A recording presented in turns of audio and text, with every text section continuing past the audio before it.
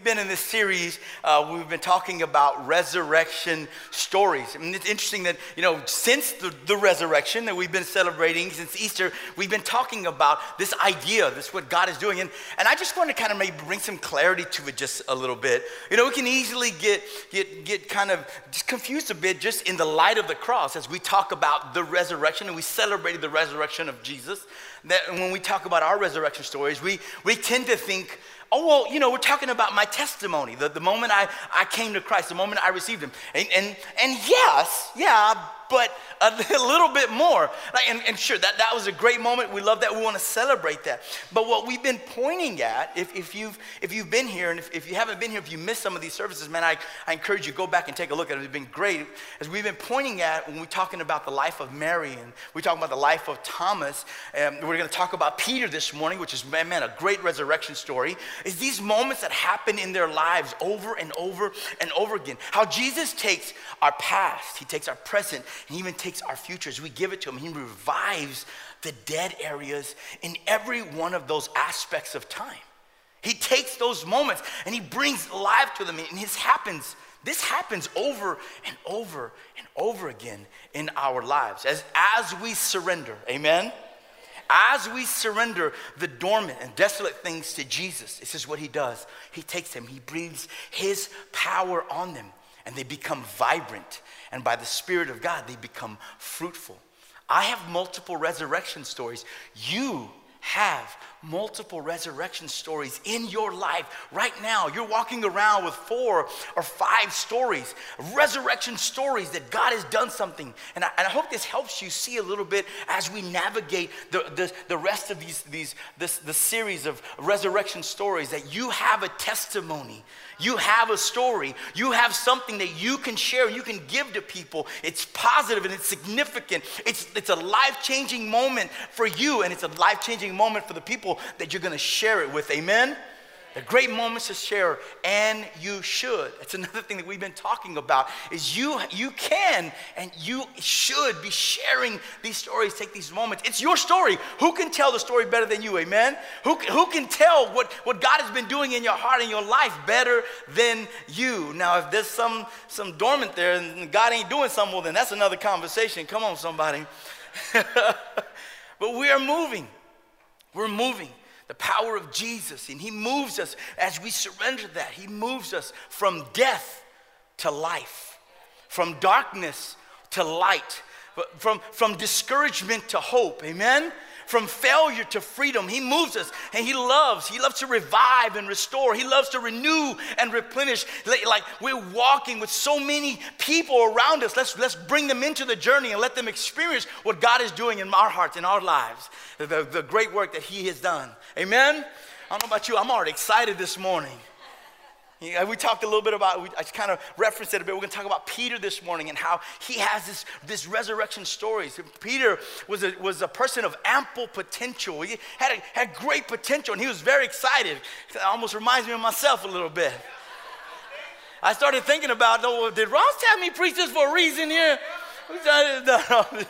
Man, I'm excited to share just kind of what God has kind of showed me through scriptures, and I want to give that to you so you can stand on that and realize that God has a plan and a purpose for you.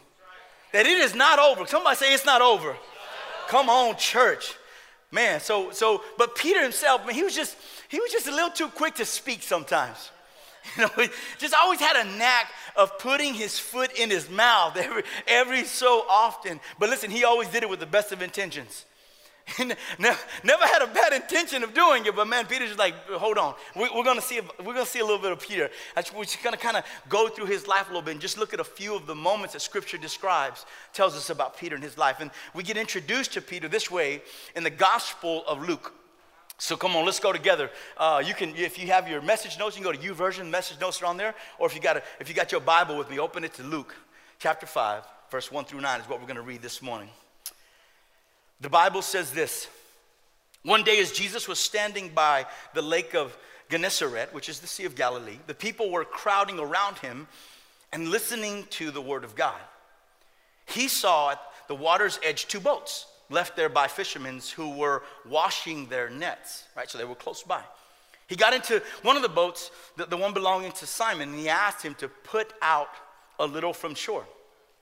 Then he sat down and taught the people from the boat. When he had finished speaking, he said to Simon, "Put out into deep water and let down your nets for a catch." Simon answered, "Master, we worked hard all night and haven't caught anything. But because you say so, I will let down the nets." When they had done so, they caught such a large number of fish that their nets began to break. So they signaled their partners in other boats to come and help them. And they came and filled both boats so full that they began to sink. When Simon Peter saw this, he fell at Jesus' knees and said, "Go away from me, Lord. I am a sinful man." For he and all his companions were astonished at the catch of fish they had taken. Lord, we submit our hearts to you. We lay our lives before you, God. Would you use your word, Lord, to shape us, to mold us? We yield, Holy Spirit, to what you want to do in us and through us, what you want to work out of us, Father God. The whispers and the lies, Father God, that you want to squelch, Lord Jesus. Let your voice be the voice that we hear. Let your words be the words that are uttered this morning. In the name of Jesus, we pray. Everybody says? Amen. Listen, it's evident. It's evident that Peter here, as he was cleaning his nets, he was listening. He was doing his job, and he had one ear tuned to what Jesus was teaching. And then when he got in the boat, really he had no other choice but to kind of listen to what Jesus was teaching from the boat. But something that Jesus said, it convinced Peter that this was no ordinary teacher, and we see that because he referred to him as master. Somehow something that Jesus said convinced him to go completely against all of his experience. They were done. They were cleaning their nets. They were finished. They've been fishing all night, the Bible says. They ain't caught nothing all night long. And I would assume that maybe a little bit defeated, right? We've been working hard all night long, and we ain't got nothing to show for it. This is how I make my living. I got to have fish to sell to be able to support my family. This is what he's done. This is what he's doing. So he's facing all that. And then for Jesus to tell him, "Hey, let's go out and just put out the net just a little bit further. Let's go out into the deep and put the nets out." He's going against everything that Peter knew. Going against all of his experience, going against all of the years that he had fishing. Now, Peter, listen, was as a fisherman, any fishermen in the house? Don't listen to them. They tell bad stories. I'm just kidding. That fish I caught was this big. Listen, it was this big. This big. Right? Peter was a fisherman. That some nights he caught a good catch. Some nights he didn't catch very much. Some nights he caught nothing. So he was going against, when Jesus told him to cast his net back in the water, he was going against all of his understanding. He was going against all of his experience. He's like, "Man, I've done this. We got our nets clean. We're ready to go home. We're ready to be done." He living through various levels of success as fishing. But nothing had prepared him for the catch that he was about to have. And to help you understand the gravity of this, man, just think about your profession. Think about what you do. Compare just being unsuccessful in your field of business and what you do, and then all of a sudden, just with just a moment, everything just turns around and exponentially grows. Like say you're a car salesman, you ain't sold no car all month long, and all of a sudden something happens in a week, you sold every car on the lot. Like just to give you an example of what's happening. It just astonished Peter. And the Bible says just a few verses later that because of that, they left everything that they had and they followed him. Right? So we see this, right? So we're seeing Peter, we're seeing a little bit of Peter's faith get change his heart. It drove him to say, "You know what, I'm willing to leave all this to follow him." And so here we go. Jesus' very next words here in Peter, Luke 10, he says, "Don't be afraid. From now on, you will fish for people." They pulled their boats up to shore. They left everything and they followed him. So we're starting to formulate, right, this picture of Peter. But listen, as good as this was, it ain't all good. he had these great moments of faith, these great moments of yieldedness. And then he had some not so great moments. Come on, let's keep on going. Matthew 16, go with me there. Matthew 16, verse 13. Let's read this. And then this is what the Bible says. When Jesus came to the region of Caesarea Philippi, he asked his disciples, "Oh, who do people say that the Son of Man is?" Well, they replied, some say that it's John the Baptist, some say Elijah, others say Jeremiah, and one of the prophets, they said. And then he asked them directly. He says, "But who do you say I am?" The Bible records here, Simon Peter answered, "You are the Messiah, the Son of the living God." And Jesus replied to him, "You are blessed, Simon, son of John, because my Father in heaven has revealed this to you. You did not learn this from any human being. Now I say to you that you are Peter," which means rock. "And upon this rock I will build my church, and all the powers of hell will not conquer it." We can be oblivious to the gravity of the statement that Peter just made. To have a Jewish man who was raised reading the Torah, who was raised with reading the prophecy that there would one day come the Messiah, there would one day come the promised one, there would one day come the born king that would come and rescue and return everything and make everything right. We can miss the gravity of that statement that Peter made, but I just want you to understand that this was not just something that he was just saying, right? This was something that went back way far back into lineage, far back into what they had been taught as young men. The king here that they were waiting for would spearhead the revolution. He would liberate Israel from oppression. He would deliver justice and peace to the world. That's what he was standing on when he said that. And for Peter to make this proclamation of Jesus was huge. It was enormous. Even Jesus said it was beyond what you've been taught, Peter. What you just said, the declaration that you made was not of your own. It was from heaven. Well, Peter was shining. Like, whoa, Peter's standing out above all the rest, right? He's getting downloads from heaven, right? He can't miss. Peter batting 1,000. Peter's doing good. What an amazing position to be in, right? And not just that, I mean, Jesus gives him a glimpse of who he was, right? In that moment, if you could miss it too, because he tells Peter, "Peter, you are the rock. Peter, you are the rock on which this church will be built." Man, if I'm Peter, I'm like, all right, fellas, y'all better catch up. Okay? I'm doing good. What y'all doing? Y'all better wake up. I'm getting downloads from heaven. But it was short-lived. It was short-lived for Peter. The Bible doesn't even go to another chapter. It's just the same chapter. Let's keep on reading, right? So we get this picture, right, of Peter. Peter shining, Peter big-chested, walking out in front.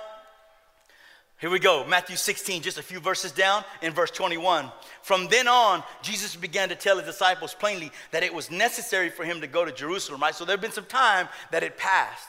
There's some time passed, and Jesus was explaining to them, okay, this is what's coming, guys. He's preparing them, that he would suffer many terrible things at the hands of elders, the leading priests and the teachers of religious law, that he would be killed, but on the third day, he would rise from the dead. But Peter, the Bible says, but Peter took him aside and began to reprimand him for saying such things. "Heaven forbid, Lord, this will never happen to you." Jesus turned to Peter and said, "Get away from me, Satan. You are a dangerous trap to me." Listen to that. He told Peter, "Get away from me, Satan. You are a dangerous trap to me." There's a lot in that. There's a lot in that. I wish we had time to unpack, but the reality is that it shows a bit of the human, that Jesus was 100% human and 100% God. There was a wrestling that was even beginning to happen in him. You are a trap to me. You are trying to trap me into the things that I'm wrestling with in my own heart. He tells Peter, "Get away from me." Let's keep on going. You are seeing things merely from a human point of view, not from God's. And then if to make matters worse, this is where we step into this, and Jesus turns to all the rest of his disciples. Like Peter pulls him aside and said, oh, God forbid all that. He's like, get away from me, Satan. You're a trap to my heart. And then he turns to the rest of the disciples, and the Bible records, he says this, if any of you wants to be my follower, you must give up your own way, take up your cross, and follow me. If you're trying to hang on to your life, you will lose it. But if you give up your life for my sake, you will save it. This is our act of worship every day. Sometimes we don't want to walk. There's a little cap. I'm going to give this to you for free. Sometimes we don't want to walk through trouble and heartache. But God says, listen, I'm with you. My plans are made perfect in you. My strength is made new in you. My mercies are new for you every morning. I'm walking with you. We don't have to fret what comes our way, understanding that God is walking before us and he is with us. We have to take up our cross every day as Christians. We have to do this every day. In order for us to walk the walk of Christ has called us to, and to live a life obedient to him, we have to do this every day. This is our call every day. Being here doesn't make us Christians. Right? Reading scripture doesn't make us Christians. Praying doesn't make you a Christian. Those things are things that we do because of. But as we surrender our lives, as we crucify ourselves, as we place God in his rightful place every day, every moment, that's what it means by laying our lives down. That's what it means by picking up our cross every day. God, it's not what I want to do today. It's what you called me to do today. God, I surrender my life to you every day, every morning. This is what we do. That decision right there is what calls us to come into fellowship with God.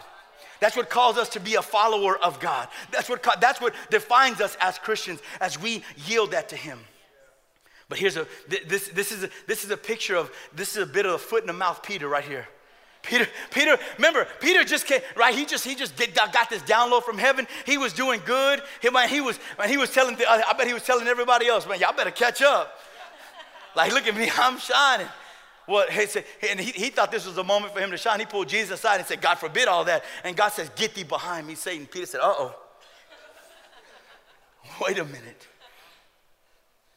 You know, there could be a few of us right here. So it's what we do. We get a confidence about us at times, right? We get close to God. The Spirit is leading us. We're feeling good, and all of a sudden it's like we're like, well, Lord, I'm ready to run. And God says, whoa, let's keep walking. We get a confidence about us, and probably it's better said it. We get arrogant sometimes ourselves. But like fish and family, you know that saying, right? Fish and family, after 3 days, it starts to stink. This is it right here. Again, his understanding just a few scriptures ago was God given. But Peter here is operating on his own. He's under the influence of Satan. That's what Jesus said. Isn't that something? On top one moment and seems like at the bottom the very next. This is Peter. We're starting to see a little bit more of Peter. We're starting to see his willingness to speak, his willingness to speak up, his willingness to lead. He was a God-given leader. That's what God has called him to do. Remember, Peter is the rock on which the church is going to be built. Making his mistakes, but Jesus walking with him. Jesus loving him. Jesus helping him. Because the Bible doesn't say, Peter, you're out. Peter, get it, you're done. I'm canceling you. No, the Bible says, get thee behind me. He reprimanded him. But he said, come on, Peter, let's keep walking. Come on, Peter, let's make this right. Let me help you understand who I've called you to be. Let me help you understand what I'm working out of you. What I'm pulling out so that my glory will be seen in your heart, in your life. That's what he's doing. As we navigate a little bit more through Peter, what some consider and what we could consider this morning to be one of Peter hitting the bottom, one of Peter's lowest moments, his greatest error, if you will. We find that in Luke 22. Luke 22 and verse 31, it says this. I'm going to read it in the Message version because I love the way Eugene Peterson just kind of lays it out so plainly, interprets it so plainly. Again, Luke 22 and 31, the Bible says this, Simon, stay on your toes. Satan has tried his best to separate all of you from me, like chaff from wheat. Simon, I've prayed for you in particular that you would not give in or give out. When you've come through the time of testing, turn to your companions and give them a fresh start. Peter says this, Master, I'm ready for anything with you. I'd go to jail for you. I'd die for you. And Jesus says this to Peter, I'm sorry to have to tell you this, Peter, but before the rooster crows, you will have 3 times denied that you know me. We're some of us are familiar with this passage. Peter being confronted again with his shortcoming. Peter being confronted with something that he believes in this moment is the unthinkable. God, I'm ready to die for you. I'll go to jail for you, making these statements, these proclamations. And we skip down just a little bit in verse 54. It brings us, we fast forward to that moment. Jesus was in the Garden of Gethsemane. He was arrested. And you may know a little bit of the story. Peter kind of takes a little bit of charge there, cuts off one of the soldiers' ears, and God says, whoa, wait, time out, Peter, not yet. He heals the soldier's ear, and all the rest of they go to arrest him. All the disciples scatter, and they're kind of, Peter here is following at a distance, and that's where we pick up the story. In verse 54, again, in the Message version, the Bible says this, arresting Jesus, they marched him off and took him into the house of the chief priest. Peter followed, but at a safe distance. In the middle of the courtyard, some people had started a fire and were sitting around it trying to keep warm. And one of the servant maids sitting at the fire noticed him and took a second look at him and said, this man was with him. And Peter denied it. Woman, I don't even know him. And a short time later, someone else noticed him and said, you're one of them. And Peter denied it again. Man, I am not. About an hour later, someone else spoke up, really adamant. He's got to have been with them. He's got Galilean written all over him. And so Peter said, man, I don't know what you're talking about. In that very moment, the last words hardly off his lips, a rooster crowed. And just then, the master turned and looked at Peter. Peter remembered what the master had said to him. Before the rooster crows, you will deny me 3 times. He went out and cried and cried and cried. Peter committed what he thought was the unthinkable. He fell victim to what he swore he would never do. God, I'm ready to go to jail with you. God, I'm ready to die with you. But the reality was he wasn't ready. We see a glimpse of our own lives in Peter. These moments these moments of triumph, these moments where we shine, these moments where we're on top of the world, and these moments where we do the unthinkable. We can recognize, we can associate with these moments where we're in stride with Jesus, man. Everything is great. We're connected to the Father, the presence of the Holy Spirit. We feel him. He's so real. He's prevalent. We see him working. We see the fruits of God working in our lives, leading us and guiding us. And we make statements sometimes in this moment like, man, I don't never want anything to come between us, God. I don't want anything to wreck this, Lord. I'll never put anything before you, God. This is what I'm dedicating my life to you. All that I do, all that I am, God, it's for you, Lord. How could people not want to worship God 24/7? How could people want to miss on a Sunday? How could people not want to be here at group? How could people not want to come? We make these statements and we yearn for God. I don't get how people just, right? We say that, fill in the blank. I don't get how people just blank. I don't get how people can just, we've said it, we've been there. Like Peter. Just like Peter. Then life comes at us full steam. Then there's moments where we have to toe the line. There's real moments in our lives. Real moments in our marriages. Real moments in our families. Real moments at work. Real moments in our finances.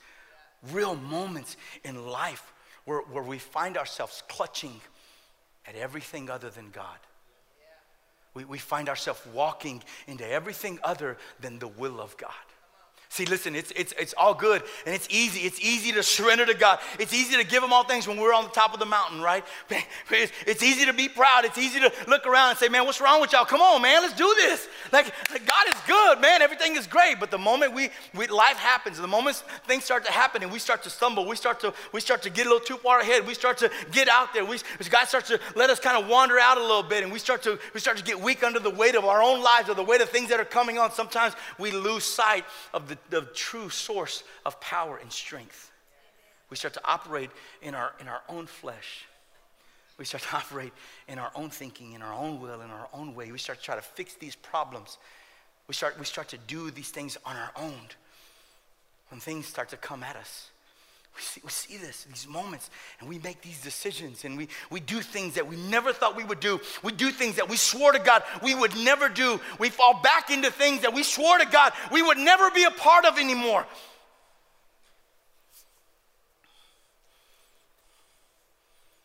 And sometimes those things can hinder us from walking into in our true identity. Those things can hold us back. But I love this story of Peter because he understood that. But this one here, man, this one here was big for Peter. But Jesus doesn't leave him here. Jesus doesn't leave him here. I can't imagine the moment after the conversation of telling Jesus face to face, God, I would never do this. And then the moment I did it, the Bible says that he looked at him. They locked eyes with one another. The brokenness that Peter must have felt. You gotta understand, he walked with him for 3 years. He saw firsthand everything that God had done. He said he would never do it, and he did it.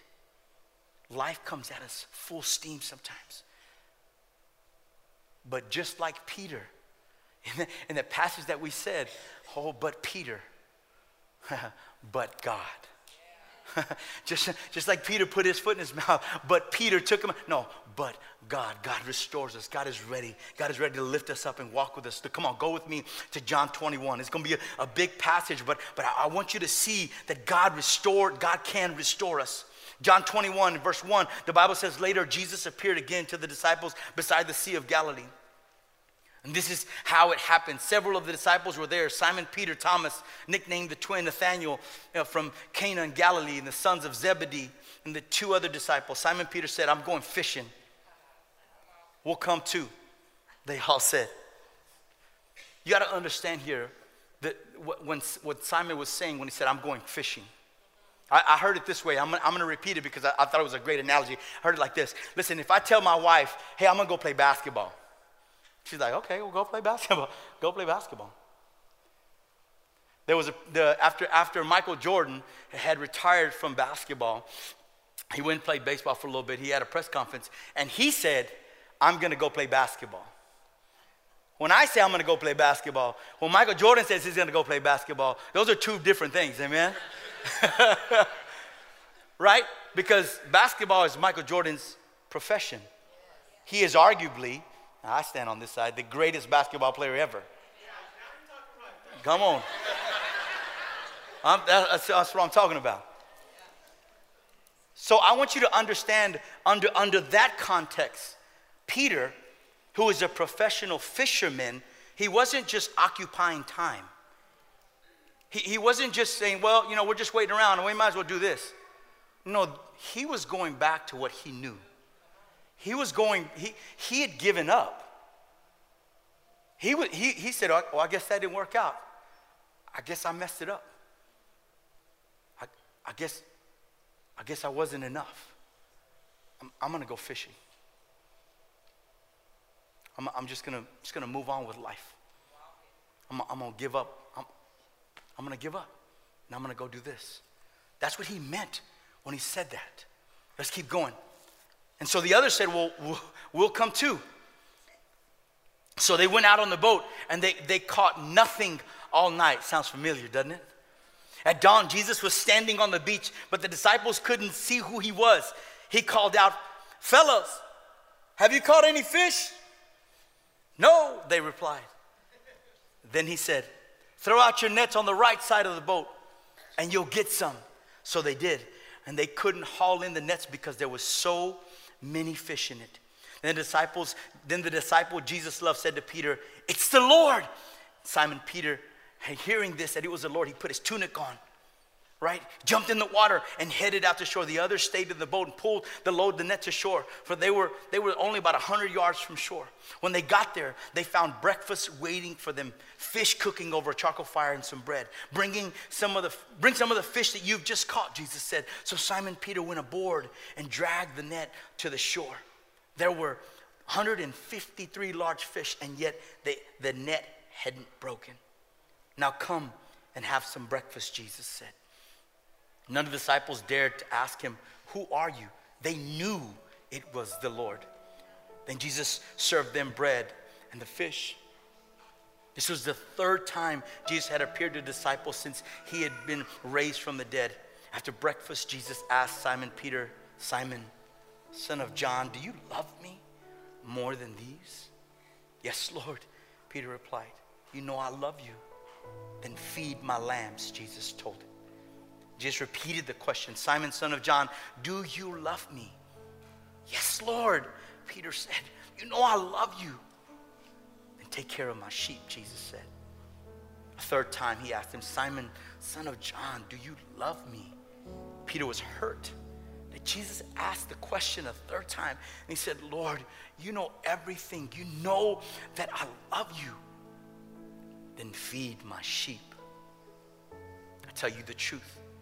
When you were young, you were able to do as you liked. You dressed yourself, went wherever you wanted to go. But when you are old, you will stretch out your hand to others.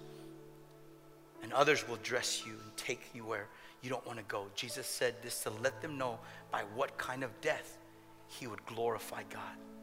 Then Jesus told him, follow me. God's faithfulness can compensate for our greatest failures and faithlessness. That's what resurrection stories are all about.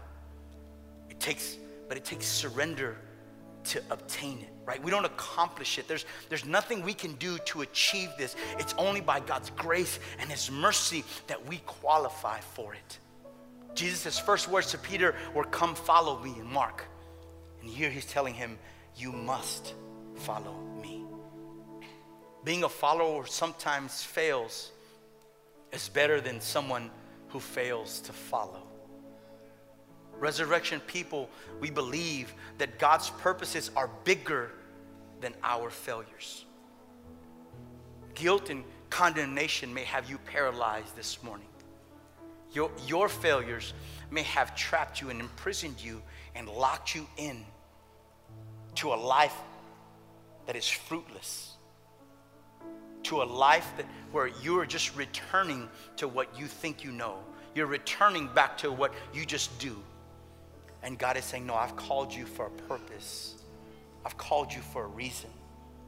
And my purposes and my reasons, my plan goes far beyond your failures. Your failures, this was such a revelation to me, and I still stand in awe of God today, that just being here, standing here, speaking to you, having the opportunity to do this.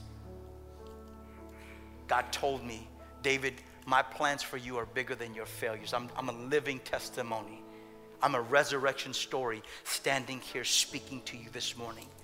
And if Jesus told Peter, you can get up, and he told me, I can get up, I'm telling you, he's saying, you can get up. Your past, your failures, your faults, even if they were just last night, even if they were just this morning, even if they were on the way to church today, they don't supersede God's plan and purpose for your life. We're going to worship here for a moment. I want to call the prayer team up. I don't want you to leave the same. I don't want you to walk out with the weight of your sin, the weight of your failures, holding on to you, holding you back any longer. God has a plan for you. God has a purpose for you. God has something that he wants to work in you and through you. Yes, every single person in this room, every single person listening to me right now. God's plans and purposes are still alive for you, and I want you to hear that. I want to open the altar this morning. As the band worships, you can come and worship the Lord. You can come and just be here alone with God and give him what you're carrying this morning, or you can come and pray with somebody and let them agree with you. I want to pray over you, and then we're going to worship. Father, we love you. We adore you. We exalt you. We thank you, God, for your plans and your purposes. We thank you, Lord Jesus, that your plans are greater, Lord. That I can't thwart your plans, God. That my faults and my failures, Lord, they don't demise your plan. They don't bring destruction to your plans, God. You are able and willing, Lord Jesus, to restore me. We thank you, God. I pray, Father, right now in the name of Jesus, over every person listening, whether here or on the screen, my God, that you would fill their hearts, fill the place that they're at, Lord. That the lies of the enemy would be silenced right now in the name of Jesus. That the images of their past, Father God, that they would be torn down, God. And that they would, Lord, see the mercy and the grace that is before them, the table that you have set before them, God, and that they would have faith to take one step of faith towards it. We thank you, God. We love you. We worship you. Have your way, Holy Spirit.